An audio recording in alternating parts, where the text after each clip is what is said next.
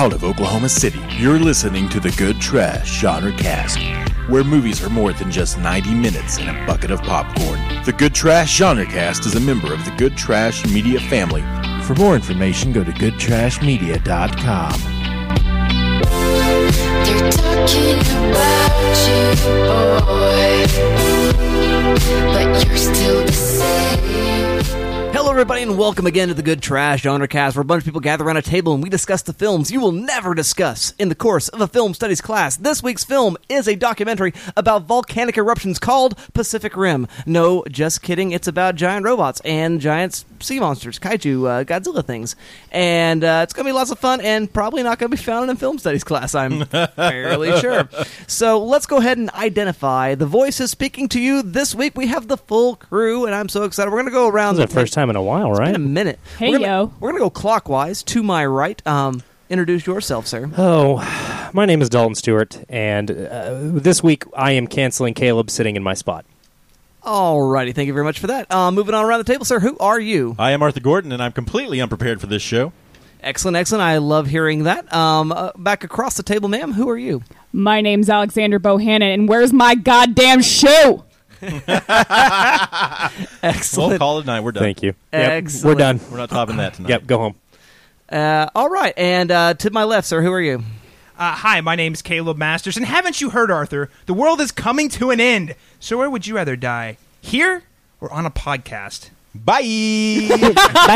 Excellent. My name is Dustin Sells, and I know exactly who Caleb Masters is. He is an egotistical prick with daddy issues. And so we are moving right along. But as I'm learning through listening to everyone's people history of film interviews, we all have daddy issues. Valid. Yes, 100%. Not inaccurate. I literally think every person I've ever met has daddy issues. Yes. I really don't want to talk about it. Let's move on.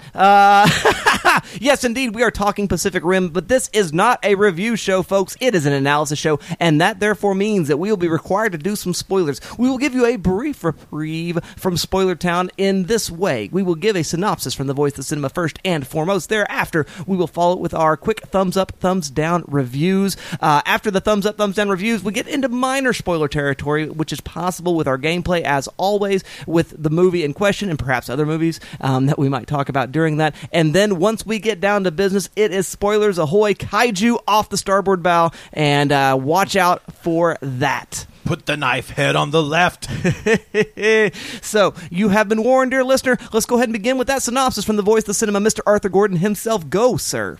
As a war between humankind and monstrous sea creatures wages on, a former pilot and a trainee are paired up to drive a seemingly obsolete special weapon in a desperate effort to save the world from the apocalypse. Why would you hide it's giant robots fighting sea monsters in your synopsis? Why would you do this? Burying the lead. They said monstrous sea creatures. Okay. Well, but Americans have proven we'll throw hundreds of millions, if not billions, of dollars at seeing really shitty giant fighting robots. So I think why not see if it was real? The synopsis is right next to a poster of the movie with a robot on it. Okay, well, I So guess I think 2 and 2, hopefully. helps, maybe. Okay. Seems dumb. Marketing Whatever. failure, perhaps that explains the box office. Moving on, we are going to give those quick thumbs up, thumbs down reviews. We're going to go clockwise around the table to my left, and we'll go first with you, Mr. Caleb Masters. What do you think in terms of your thumbs up, thumbs down review? And remember, brevity is the soul of wit. Yeah, so Pacific Rim is such a fun exercise in genre, and when I say genre, I'm talking about kaiju films, and I'm talking about, yes, Dalton, I'm looking at you, I'm talking about anime. I don't know what that means. So this literally, it feels like it's torn right out of like an anime or a Japanese film, like Godzilla, like Gundam, like Evangelion or whatever. If you're a fan of those things, That was funny. That's how I describe that show, Caleb. Hard word. Words that are made with English characters that literally don't mean anything. well, I don't have the Japanese letters in front of me, so I can't tell you the correct pronunciation. One Tanabe. I love you so much, Caleb. All right, so if you're a fan of those things, you're in for a great time. If you're not, well, then you might still have a great time because this movie is super goofy, super over the top, and it's a cartoon come to life. And I think let's be honest. I think it's what all of us thought we were and hoping we were going to get with the Transformers films. The cast is spot on. The visuals are some of Del Toro's best, and they still hold up exceptionally well. And again, most of all, more importantly than anything else, this film is loads of fun. Yeah, I feel like there's some pacing issues, and it drags sometimes here and there. And the final confrontation, in comparison to the kind of end of the second act set piece in the city, it's a little underwhelming in the trench. But overall, I think this is a great experience, and I think you're in for a really great night with some friends. Excellent. Thank you very much for that, Mr. Caleb Masters. Miss Alexander Bohannon, what do you think? This was one of those movies that I meant to go and catch at the theaters around the summer of 2013, and I never made it out. And so I unfortunately did not ensure this film's eventual box office flop-age. I actually helped make the flop happen. I'm sorry. You're the problem, Alex. I am the problem. You know, it's not just you. I know. Apparently, a lot of people didn't go see this movie. I think this opened up against like Alvin and the Chipmunks Chipwrecked, if I remember. Like it opened up against something like completely atrocious. Oh God! It's okay that we can thank the Chinese once again for saving Pacific Rim, and so we are getting a sequel, fortunately. Yay! Okay, so starring Finn, correct? Oh yes. Oh yes. John Boyega is going to be playing Idris Elba's kid, and I'm super pumped. I didn't know that part. Yeah. Oh shit! So he's going to be canceling the Dark Side Apocalypse? Yeah. Oh shit. Okay. Well, anyway, so this was my first time viewing this movie, and I really enjoyed it. I mean, it's fun. It's not something you really have to think too hard about. And yeah, you're right. It's kind of what we all hoped the Transformers films would be. Something just with a sneeze more substance and giant robots and giant monsters are in it. I would say I have more problems with the pacing than maybe Caleb did. I think that second, after the middle fight feels like the climax of the movie. Yeah. And so I was like, wait, there's still like an hour left. Yeah, this movie blows its wad really early. That was dumb. It's a strange. I'm right there with you, Alex. It's a strange choice. That was very strange. I don't get because that it. middle fight goes on for like 40 minutes. Sure and does. It's way cooler than anything else the rest of the movie has to offer. That is accurate. Yeah. So I wasn't really sure as to why that occurred that way, but it did. So that's a big quibble with it. But honestly, I mean, it's a good piece. If you're going to say, hey, watch a blockbuster during the summer, I would say this is a really exemplary example of what a blockbuster is and one I would want to see in theaters. Excellent. Thank you very much for that, Miss Alexander Bohannon. Mr. Arthur Gordon, what do you say in terms of your thumbs up, thumbs down review? I am probably right there with Caleb and Alex. I think, as Caleb said, this is a cartoon came to life. It is a lot of fun. It's so wacky and colorful. I enjoy that about it. It reminded me quite a bit of Power Rangers in a lot of ways, and that Voltron thing going on, and so I appreciate that about it. This movie has some of the best character names ever put on screen. Stacker Pentecost and Hannibal... Oh, what's his name? Chow. Hannibal Chow. As played by Ron Perlman. It's named after his second favorite, what's Hercules' Szechuan. last name? The Australian Mulligan? Is it Mulligan? Thank you. I was hoping you would say that. I think, as they said, the pacing is rough. I can't disagree or add any more to that. I think they've covered that. The other biggest complaint for me is Charlie Hunnam here, who is not a lead actor at all. I wish they'd just let him do his British thing and maybe be something different, but he's never going to escape Jax Teller, at least not for a while, and I think that's a big hindrance to him right now, and I think he hinders this film from being something a little more. But overall, I enjoy it. I got to see it in theaters. It was a lot of fun. It doesn't hold up as much on the rewatch, but it's still a good time. Excellent. Thank you for that, Mr. Arthur Gordon. Mr. Dalton Stewart, what is your thumbs up, thumbs down review? Well, I want to echo something Arthur just said. I was incredibly excited about this movie. It was one of my most anticipated films for several years. Like, I was looking forward to this movie for a very, very long time. And I enjoyed it quite a great deal. I believe it was an honorable mention in my top films of the year when it came out. But rewatching it, it's fine. It's pretty stupid, honestly. It's a fun movie. I've got to say, Del Toro shows why he is one of the most interesting auteur filmmakers working, because even when he does a dumb blockbuster, it still shows a lot of personality. You can still see a lot of his idiosyncrasies and the things that fascinate him within the film. And that's something I always have appreciated about him, is the way he nimbly jumps back and forth between studio fare and passion projects. And even some of his passion projects do become studio-produced films. but the way he jumps back and forth, I think, is really cool. It's infinitely silly, and overall, I think that's fine. I think one of the things that works best here is that the stakes are low because they're so high, but within each scene, the stakes feel high because they somehow grant a weight and a physicality to the cartoons that are fighting on screen that I think other similar fare like Transformers fails to do. And I think that's something this film succeeds at quite well is, yes, we are essentially watching things that have been animated onto wide shots of the ocean. I mean, that's literally what we're watching for extended sequences of this. But the concept design of these monsters and robots and the way they move does feel real. They feel interesting. They're not overly designed. They're the right amount of design, which is something I feel like a lot of filmmakers fail at when they get this kind of property. Is the things just feel overproduced, and there's too many moving parts on them. And it just looks like a giant pile of dog shit. Literally, I mean, there's so much like happening that it just becomes an indistinguishable mass of CGI. This movie has very little internal logic that makes, I mean, next to zero sense. And that's kind of infuriating sometimes. But then you get these beautiful moments where people are sharing their most intimate, emotional, personal traumas while they're trying to fight giant monsters. If you can get past how stupid it is, this is one of the better stupid movies that I think has ever been made. Excellent, excellent. Thank you very much for that, Mr. Dalton Stewart. And I want to echo exactly that sentiment. This is a big, dumb, loud, smashy kind of movie. And if you give yourself to that, it is loads and loads of fun. I'm not keen on Charlie Hunnam either. I think the set design and just art direction of the film is brilliant, as we've already discussed. I think the CGI integration with the real-world stuff is pretty fantastic. I also like the scientist a lot. I don't remember that actor's name either, Dalton, but he looks like... It's hard to pronounce. So, yeah, I like it a lot. I think it's a lot of fun. I went and saw it twice in theaters and wasn't really mad about that at all. It was big, loud, smashy, and when you're in the mood for that, this is a good way to scratch that particular itch. So there you go, dear listener. Now you know our biases. They're generally pro with some questions here and there. I think, though, it might be time to play the game. Time to play the game. Time to play the game. In this week's game, inspired by Pacific Rim, which should have had a toy line following it, we are going to pitch toy lines for films. That's right. Movies we wish had toy lines or had been toy lines before they were movies. Hey, wasn't it cool that they made a movie out of some of your favorite childhood toys? No, it wasn't. It was terrible. They called it Transformers, and no one likes them. That's correct. So there you go, dear listener. We are going to take a look at that. I'm going to go to you first, Mr. Caleb Masters.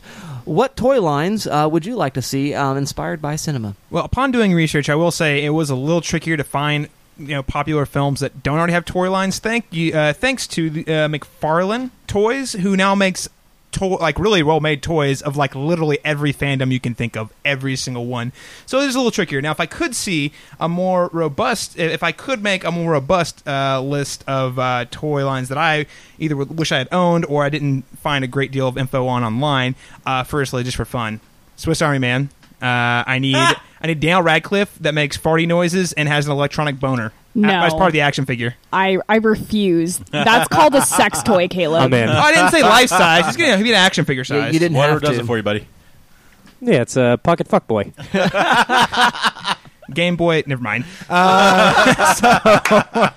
Advance. But moving on there, I want to see an Evil Dead toy line. Just think of all of the cool things that little demon toys could do. I mean, just think they could turn their heads. They got all the cool designs from Sam Raimi's. The Holy Grail is the giant castle set toy. Well, yes. Most definitely. Or you could get the Necronomicon, like a toy version of that, though. Not like this, not the $500 recreation. No. I want like a cheap, $20 toy version I can show to my friends. Or you could just borrow my copy of the real one.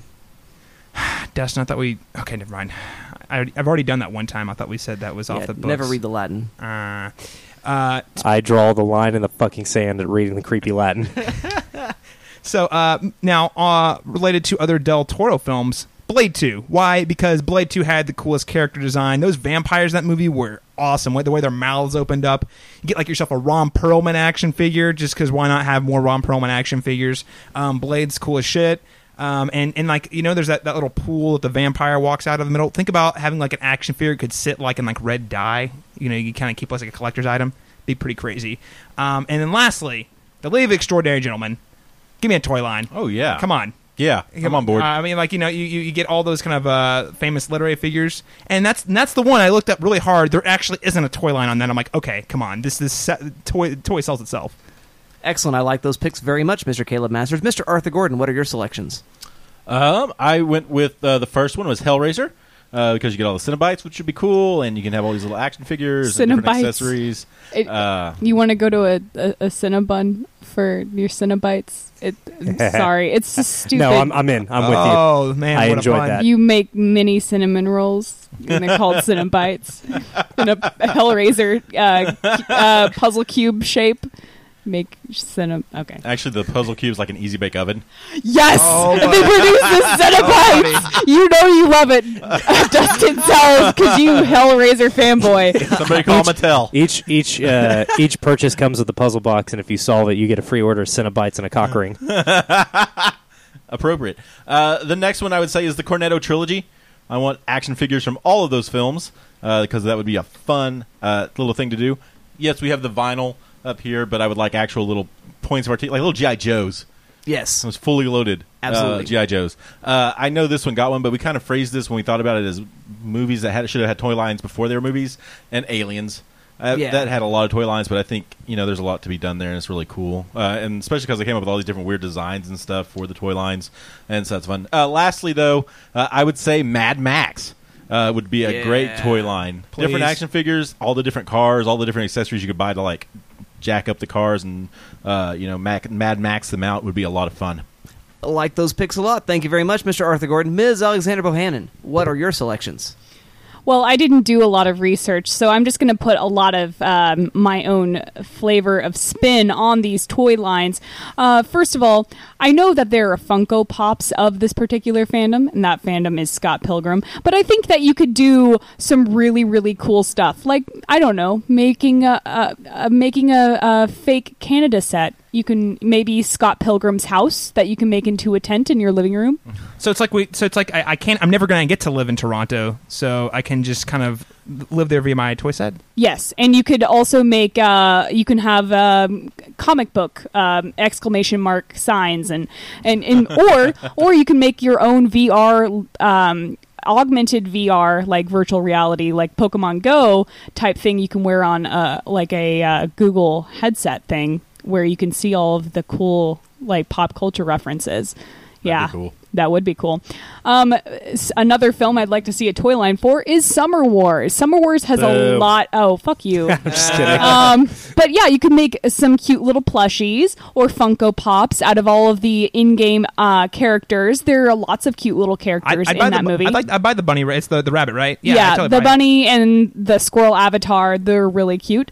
And then her avatar at the very end would also be fun. Fight Club action figures, because obviously they will start, bleeding the more you mess with them. You can like interject fake blood into them. Like a Rock'em Sock'em. Yes, Fight Club. Yes. I'm surprised that isn't already existing. And they'll slowly convince you to blow up a Starbucks. Exactly. Can we get the Tyler Durden on the tricycle still? Oh, a soap making kit. Oh man. Yeah. Oh man, there's so many arts and crafts time with Tyler Durden. There are so many opportunities to make merchandise for this movie that's against capitalism. That's very true. How ironic.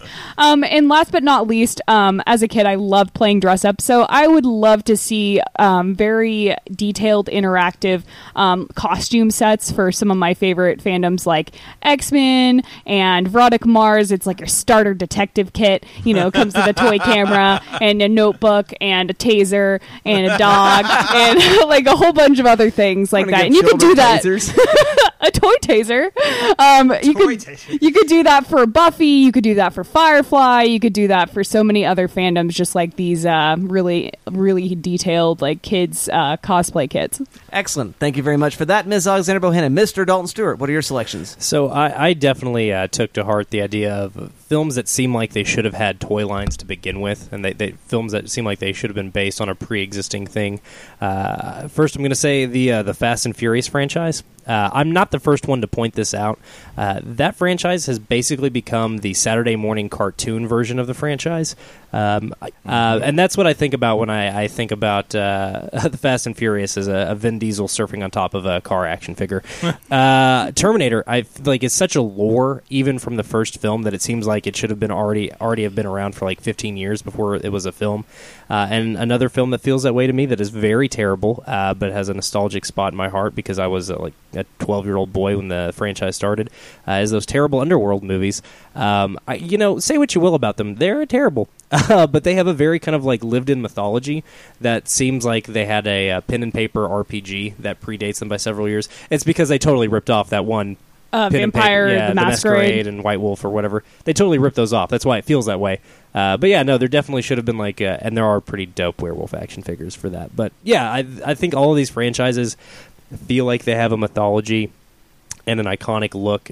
Even those terrible Underworld movies, their werewolves do kind of have a specific look, and I think all those franchises we've talked about so far, all the way around the table, kind of have very specific visions that seem like they should have been around for years and years before they ever hit the big screen. Excellent. I agree entirely, Mr. Dalton Stewart. One of my selections is that I think it should have been a toy line before it existed, and that is Planet of the Apes. I think since they did make some toys, and there are they've some made things, a bunch, man. Yeah, thereafter. But I think beforehand, before the big 80s thing hit, like this should have been it. And speaking of the fact that most of this sort of toy line inspired stuff that we have seen has been mostly 80s-tastic, there are some moments before then that might be worthy of some conversation. We can look at our Star Wars show. You might learn a little more about that, huh? Yeah, a little bit. And one of those things is I would like to see, a Spartacus action figure set. I mean, wouldn't that be fun? The horses and the chariots and Charlton Heston, and you get the stadium. Comes with a crucifix. Crucifix, the blood, mostly the blood. You have to buy like 6. It's like the Marvel lines where you have to buy like 6 action figures and you put together one mega figure. Yeah, it creates a diorama of the crucifix. Yeah. And you can have like mystery boxes, and like you're hoping for something really awesome. You get nothing but lepers. Every figure. Story of my life, man.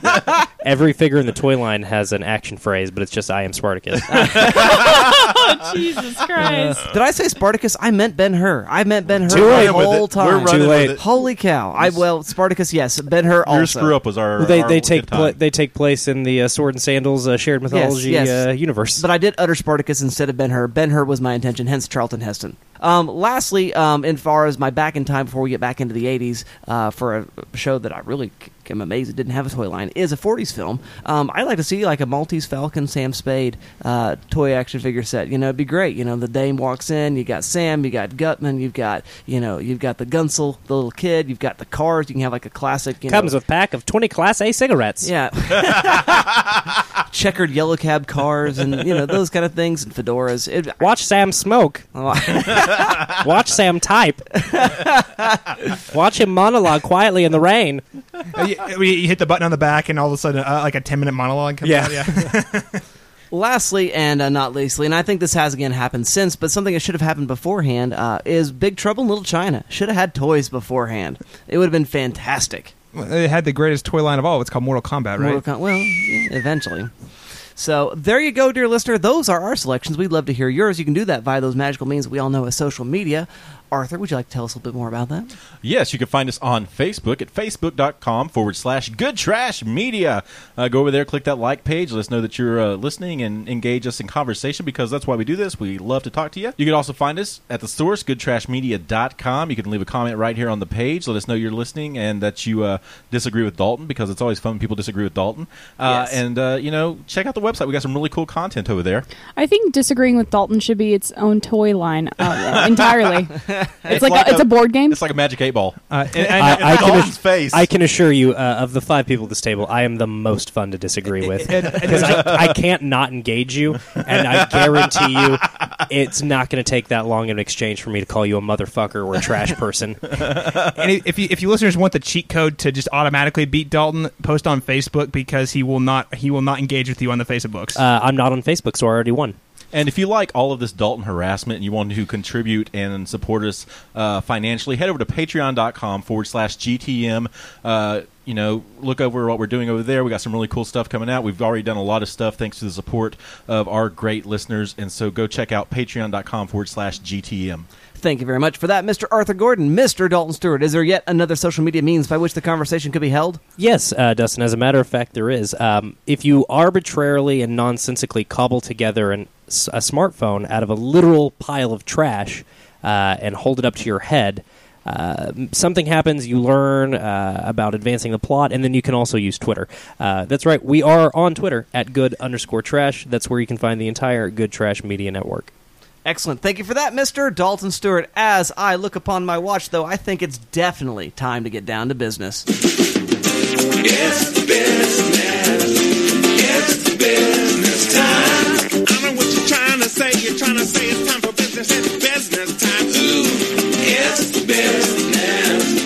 It's business time. That's right, and that business is, as always, analysis. I'm very excited to hear what my dear co-hosts have to say. We're going to have more of a roundtable discussion today as we move our way through the film. And so what I'm going to try to do, as some of my co-hosts have uttered some thoughts and ideas to me, is sort of move through some general questions semi-chronologically through the film.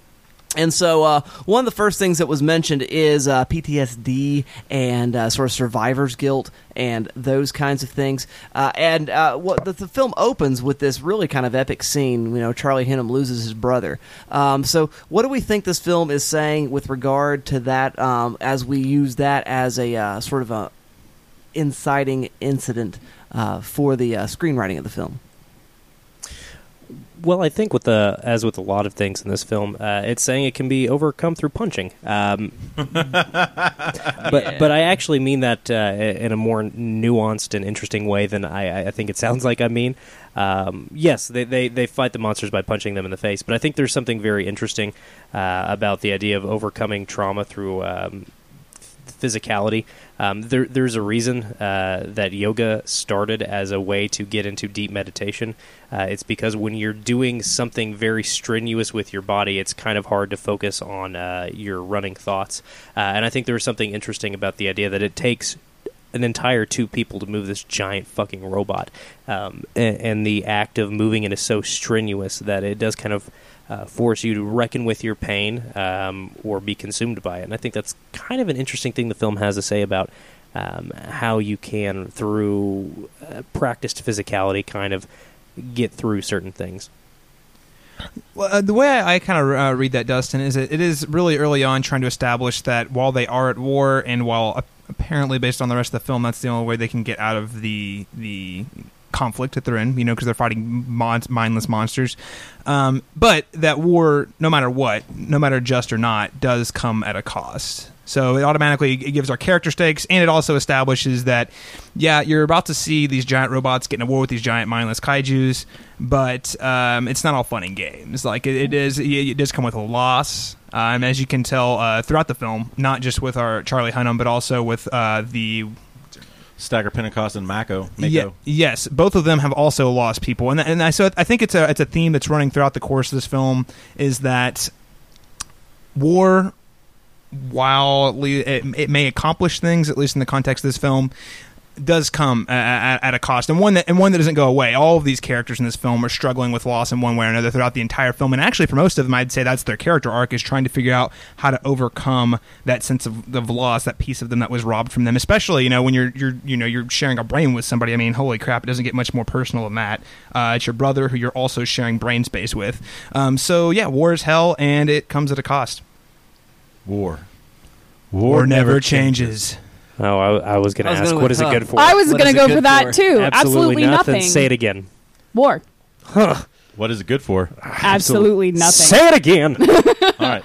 One thing I do notice about that, though, Dustin, is I noticed that most of these characters, to fulfill their arc, they all lean towards self-sacrifice to try to get that done. We see it with Stacker, and we see it with Raleigh. And we don't really see it with Mako necessarily, because she still isn't able to handle the stress of piloting one of the Jaegers. But I thought it was interesting that for these characters to be able to overcome that guilt and that PTSD of theirs that they've all encountered was for them to make these self-sacrificial moves, possibly as a way to atone for that guilt and for not being there initially to get the job done in their minds.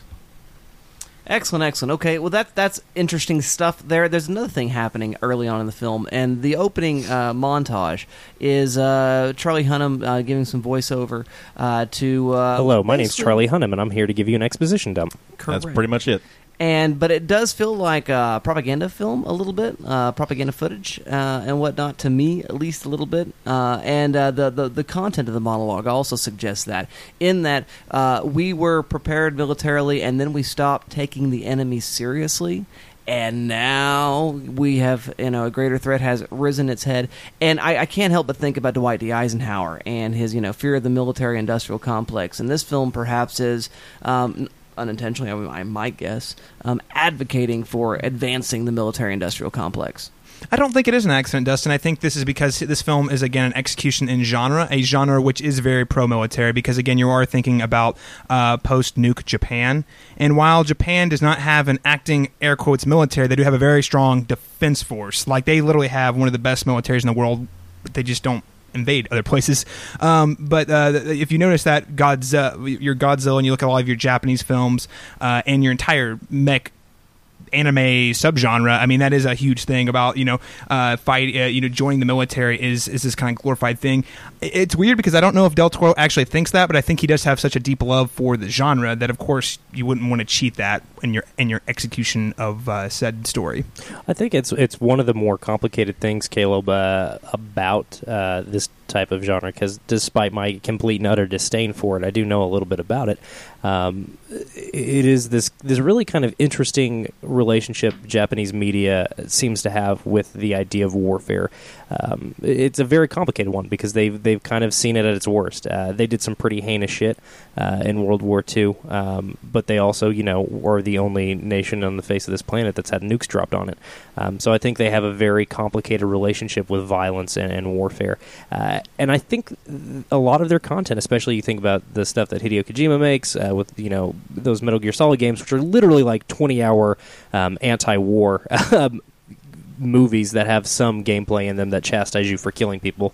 And I think that's very interesting. And as Arthur pointed out, there's this theme of redemption through sacrifice.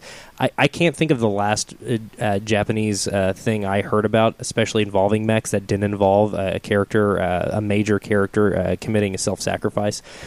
So I find that very interesting. To speak to Dustin's larger point, though, I'm with you, man. There is kind of this war hawking type attitude going on. The human bad guys in this film are the bureaucrats that want to hide behind their wall that also seems to be built by some sort of large industrial complex. It's just saying, no, yeah, complexes are going to happen, but the better one is the proactive one, is Idris Elba's, which is about making war things. Preemptive warfare, exactly. If you will. Well, and it's really fascinating because, I feel like this film has a lot in common with the arc of where Game of Thrones is going. Especially, we're building a wall. We have a wall. We gotta keep all of the scary things out of the place using our giant wall. And our heroes are saying, no, that's not the right way. We need to fight it face on. And I think it really has something to do, maybe less with.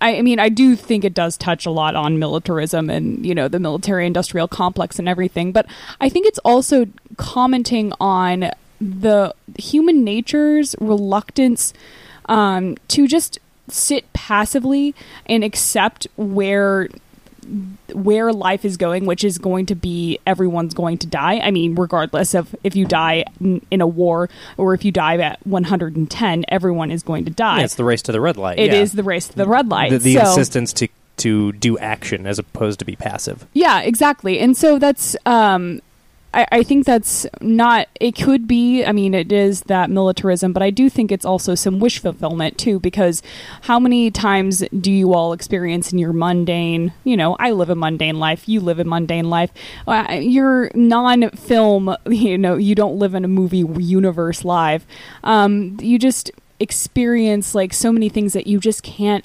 act on. You can't take charge and you can't change something. And I think this kind of acts as a bit of a wish fulfillment, that you can take charge, change your destiny, and save the world and your life. You literally get to punch the end of your mortality in the fucking face. Yes. Yeah. When you put it like that, that's kind of cool.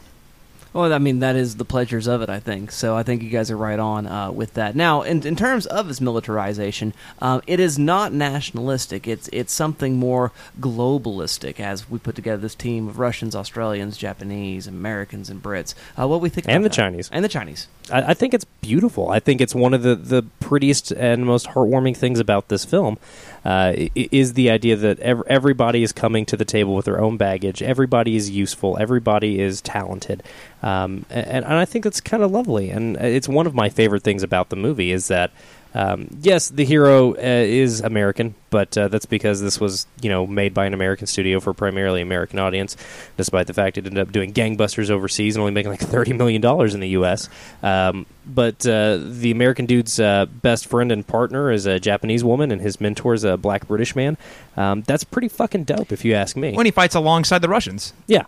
Which is and the fantastic. Chinese, although the Russians and the Chinese are pretty quickly murdered. So and it's kind of boiled down to stereotypes. Well, Yeah, a little bit. That's, And that's every that's- character in this movie, and though. that's- It's not just the Russians or the Chinese. Like even everyone's an arc. If they're not a stereotype, they're an archetype. Even Mako and even Charlie Hunnam are still again. I go back to this as an execution of genre where everything's like an archetype. I know. I think that's part of the film's weakness, Caleb. I mean, I get your defense there, but I'm with you, Alex. I think everyone is, and that's part of why this is a weak film, is because nobody really feels like anything of consequence. I won't say that's not a really defense, because I'm not necessarily going to defend the use of archetypes in that way. But I will say, I looking at it from a creative standpoint, I understand exactly why he decided to do that. Yeah. Even the etymology of the name kaiju and the name Jaeger. I mean, one's a Japanese word, one's a German word. I mean, it goes back into this, like, we're boiling down these cultures. And I mean, if you want to read it severely, you can say it's always been the West versus the East. I know that in World War II, Japan and Germany had an alliance, but at the same time, like the Western cultures have always had an intense distrust for Eastern cultures, And vice versa. and vice versa. So whenever you make an American-centric film that is set with an American lead, you name the hero robot after something that is Western, and you name the enemy robot after something that's Eastern. And I think the best enemy. way they get around that is by having Maka, the secondary lead, be a Japanese woman. Right, and But I think you have a good point, though. right, but then couldn't that also be an exercise in tokenism in order to combat that stereo? I mean, you can get into the weeds on this pretty hard. Yeah, well, and it's interesting, and we say all this, and it's also made by Guillermo del Toro, who is not American. Exactly. He's not Native American, I should say. He's not born American. So it's interesting. I don't know. That's a clusterfuck. Yeah. No. As soon as I could tell as soon as you said Native American, you were like, motherfucker. Yeah. What? Yeah. No. So again, I don't think those criticisms are necessarily unjust. But I will say, if you, and this is something he does. I mean, if you're going to lob that criticism at this film, I think it should probably lob at most of his American films, because you even look at something like Crimson Peak, where it's the same thing. Everybody, it's not as racially divisive in that film, but every character in that film is also an archetype that has been laid out over in the gothic romance genre, for example. But to get back to Dustin's question, I really appreciate the kind of optimistic look at globalism. It's just really sad that the only thing that can bring the entire human race together is, kaiju or Alan Moore's creative Alien, because I think Dalton, you said it last week, this is a sequel to Watchmen, the graphic novel. Hey, the aliens invaded, now we're all going to fight together and just put aside our differences to beat the greater Pacific Rim is a sequel to Watchmen. Yeah. I like that. I'd watch this chain of movies as long as we get to shorten Watchmen by at least an hour and 45 minutes. Just watch the don't watch the film Watchmen. Watch the movie motion comic. It's Yeah. like 4 times as long. But it's better. Yeah, and there's aliens in that one, not in the film. I think the only thing that really bothers me about this, because again, overall I find it very pretty, but it's got the same problem that all science fiction multinationalism, one Earth coming together to defend itself or to be part of a larger intergalactic community, all of Star Trek, however you want to spin it. All of these always seem to leave out non-industrialized nations. So yeah, there's no Honduran Jaeger pilots. And I think it's because they didn't have strong enough militaries to fight off the kaiju. It's because they're not importing movies the way China is. I think that's really what it comes. Oh down no, to. totally. But I think anytime you have this this beautiful idealized globalism in film, in TV, I think Star Trek might get around this a little bit. With Sulu and Uhura, but the original series. But I think I cannot think of a single thing where we have this, one human force coming together to defend the Earth that like heavily features, I don't know, Kenyans. I can't think of a single one. No, there's not. No, you're absolutely right. I think. And if there is one, I'm sorry, I'm not aware of it. You should tell Dalton at good_trash on Twitter. Thank you. Another thing that we need to talk about, though, as we are all really, really big Guillermo del Toro fans, let's just talk about how this film fits into his oeuvre, because this is a big, smashy blockbuster. He's got a couple other blockbustery kind of movies out there that are sort of the big action smashy. I'm thinking about Hellboy in particular. But there's also other things. So what do we think about del Toro's auteurism with regard to this film? Well, it's interesting, Dustin, because there's really two Del Toros in a way. You've got your American studio Del Toro, and you've got kind of more your independent Spanish-speaking film Del Toro, where he makes Kronos, The Devil's Backbone, and then most notably, I think probably his most famous non-English-speaking film is probably Pan's Labyrinth. All three of those are masterpieces, by the way. But then you have the studio, where it's interesting because you see him really get into like this crazy, like the usually kind of a horror, darker, more intimate character studies, and that's where he kind of gets into the weeds about the politics of those countries, and it's really, really fascinating.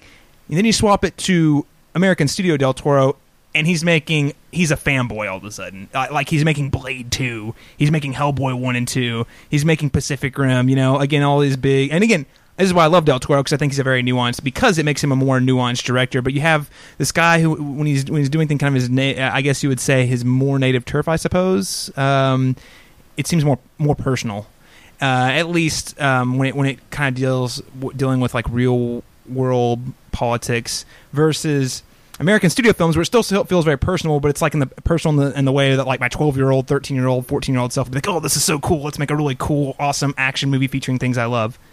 One thing that I find fascinating, and forgive me if I'm wrong because I haven't seen all of Del Toro's work, but I do get the whole premise of auteurism, and we should reiterate that auteur theory is the fact that you can attribute a film to a primary author, that usually being the director, and then that director's style, vision, tone, themes tend to carry throughout their works. Hitchcock being a primary example, which totally proves Sidney Lumet wrong, but I digress. I concede that point. I think Lumet's dead wrong on that one.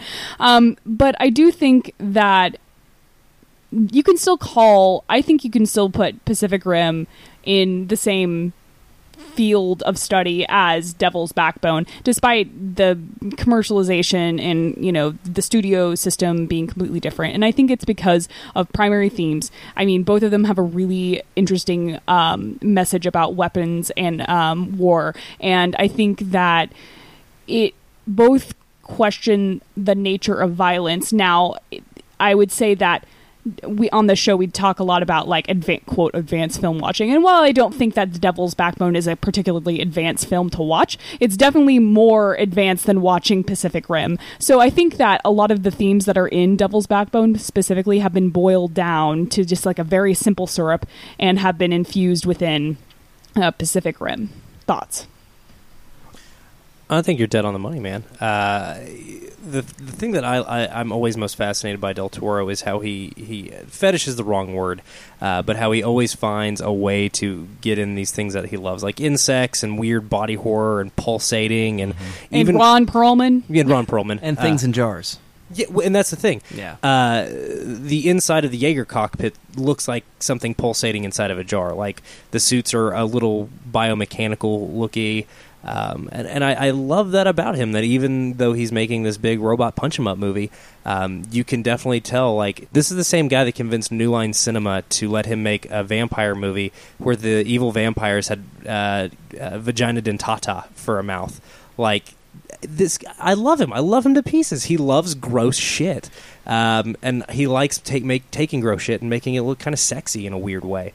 And I love him for that. And I think visually, I think is where you're going to find the strongest through line for his work.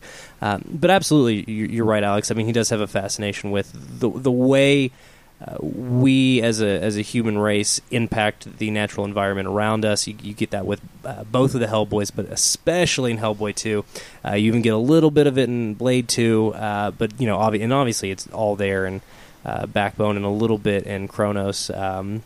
You even get in fucking Mimic of all things. So I think you're dead on, Alex. I think while Caleb is right, there are almost two different Del Toros. I think Alex is hitting on something that I don't think it's talked about enough, which is those two Del Toros are a lot more similar than he's often given credit for.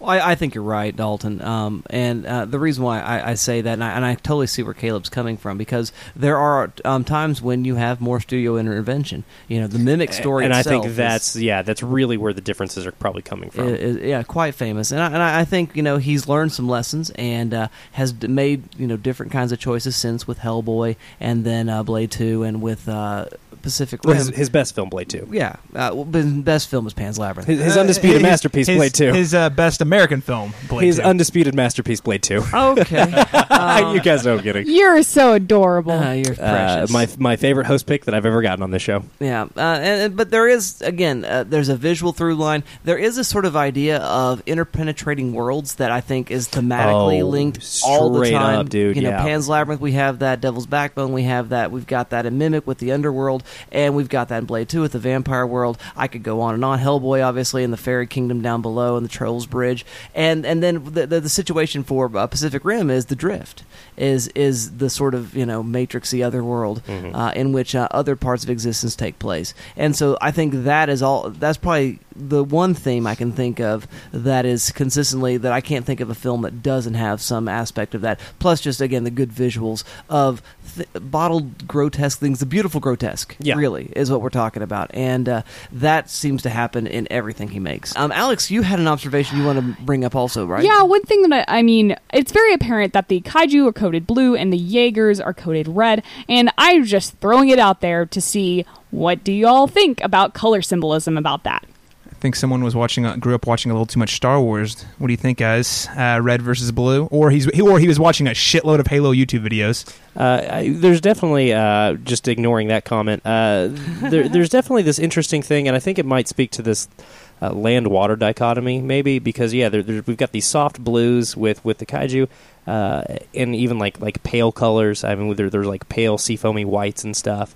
And with the Jaegers, you got the reds, but you also got a lot of earth tones, like a lot of greens and stuff. Like especially the Russian one, and Gypsy Danger has some blue on it, but it's a lot of oranges and stuff. Also, we haven't even talked about the fucking dope ass names they have for these robots. Gypsy Danger, that's the coolest thing ever. Yeah. There's a bunch of them. I don't know what that means. I think it's interesting. I think it's pretty, and I think it helps differentiate giant things when they smash into each other.